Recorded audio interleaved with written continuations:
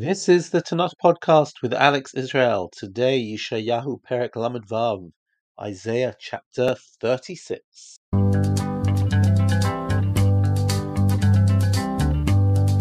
caught in a trap. I can't walk out.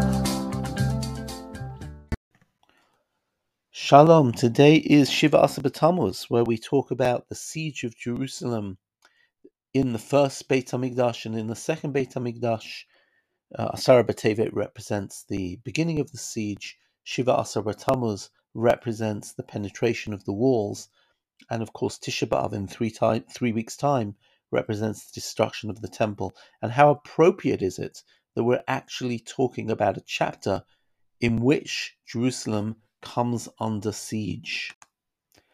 Chapter 36 begins 4 historical chapters which essentially we've already seen in Malachim Bet, Perek Yudchet, Yudtet, and Chaf.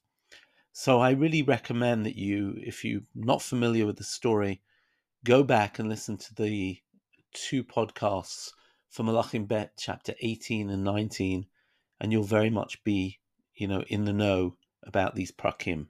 But for those who don't want to do that, I'll do something very quickly. Let's recap the history. Chizkiyahu comes to power, and in his first year, he stages a religious revolution. He destroys Avodah Zarah and invites everybody to the Mikdash in order to celebrate Pesach, and he renews the covenant of the people with God. By the third year of Chizkiyahu, the Assyrians are already advanced on the northern kingdom of Yisrael, and Shomron falls 3 years later in the 6th year of Chizkiyahu. So Chizkiyahu has to be very, very careful. And he essentially first makes some sort of pact with Assyria, but eventually decides to betray that by making a pact with Egypt. And we can well imagine that the Assyrians don't like this. And that's where we begin our chapter. Vayhi ba'arba'esrei shana lemelech Chizkiyahu Allah Sancherev melech Ashur al kol Yehuda b'tzurot vayitpasem. Sefer Malachim tells us that King Chizkiyahu tried to buy off the Assyrians by sending them lots of money and lots of bribes. It didn't work. And now in the 14th year, Sancherev's army arrives in the land, destroys all of the fortified cities in Yehuda, and now he sends Rav-Shakeh mi Lachish Yerushalayma. Lachish is one of his greatest conquests. The conquest of Lachish, in fact, adorns Sancherev's throne room. If you go to the British Museum, you will see the images, you will see the actual walls of the throne room in the museum. And Rav-Shakeh, who seems to be a very senior government official, is sent from Lachish to Jerusalem, Bechel Kaved, with a very, very heavy army. And he stands at the border of Jerusalem, B'Ta'alat HaBrecha Elyona, by the northern canal, B'Mesilat Sde Koves, and now we have a standoff between the officials of Jerusalem and the representatives of the Assyrians. And you're going to have to listen to the podcast in full, the podcast I did on chapter 19 of Malachim Bet, but I will relate to one short aspect.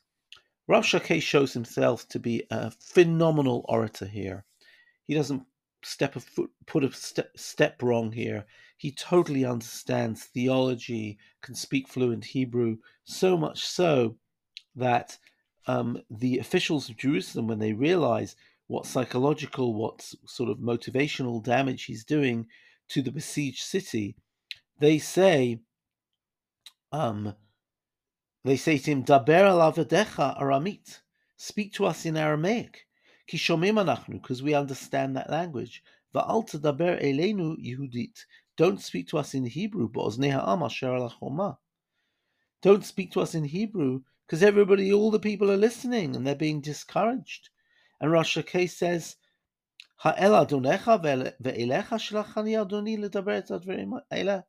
Do you think I'm actually speaking to you? Hello, alana shimer shvim ala choma. But I'm actually speaking to the population of Jerusalem who are so besieged that they are le'echol et soatam v'lishbot et merei raglehem. That these people are, sorry, please excuse me, are eating their own excrement and drinking their own urine. They've got nothing to eat. And therefore I'm here trying to get them to put up the white flag, to get them to capitulate, to somehow find a way of demoralizing them. And that's indeed what this entire speech is about. The first half of the speech, he basically uses the theme of bitachon. Who do you think you're trusting in? Are you trusting in Chizkiyahu? Are you trusting in Egypt? Are you trusting in Hashem? It won't help you. In the second half, he uses the verb lahatzil. Who can save you? Only I can save you, says the king of Assyria. So that is essentially what we have here. But I want to just try and relate to one interesting contradiction in this chapter. In the first half of the speech, he treats God with respect, and he says, "Va'ata miladei Hashem aliti el haaretz hazot la'ashchita." Do you think I would have been able to come up to this land if God wasn't on my side, if Hashem, Yud-Kei Vav-Kei, was not on my side? He says, Hashem amar elai alei el haaretz hazot v'hashchita. It was Yud-Kei Vav-Kei who told me, says Rav-Shakeh, to come to this land and to destroy it. In other words, he's basically claiming that, that it's not that somehow he's more powerful than Hashem, but in fact, he is being sent as the agent of God, as maybe an agent of punishment or what have you. And therefore they shouldn't believe that God wants anything else. However, in the second segment of his speech, he uses a different tack, and he says, "Pen yasita etchem Chizkiyahu leimor Hashem yatzileinu." If you think that Chizkiyahu is going to tell you, Yud-Kei Vav-Kei will help us, ha'atzilu oto hagoyim asher tartzo miyad melech Ashur.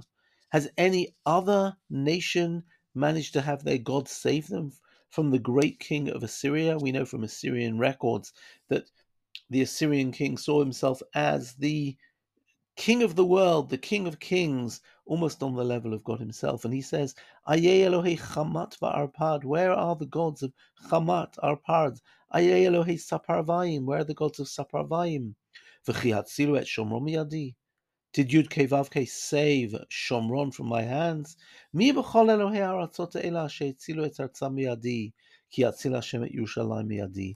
If none of the other gods saved Jerusalem from me, then Yud-Kei Vav-Kei has no power to do it. What we see here is then that Rav-Shakeh is a master of intimidation, a master of psychological warfare, but in fact his speeches are inconsistent. In the first speech, he seems to claim that God does have power, but that God has sent Sancheirav and indeed Rav-Shakeh and the whole Assyrian army, and that in fact they are God's agent. In the second bit of the story, though, he says exactly the opposite. He says God really has no power. All the gods of the nations have no power. It is only the Assyrian gods who have power. And therefore we can see that this person really, he's a wonderful stand-up intimidator. He's got a fantastic way of getting under the skin of the Judean officials and the people in Jerusalem who are caught in a quite a devastating siege.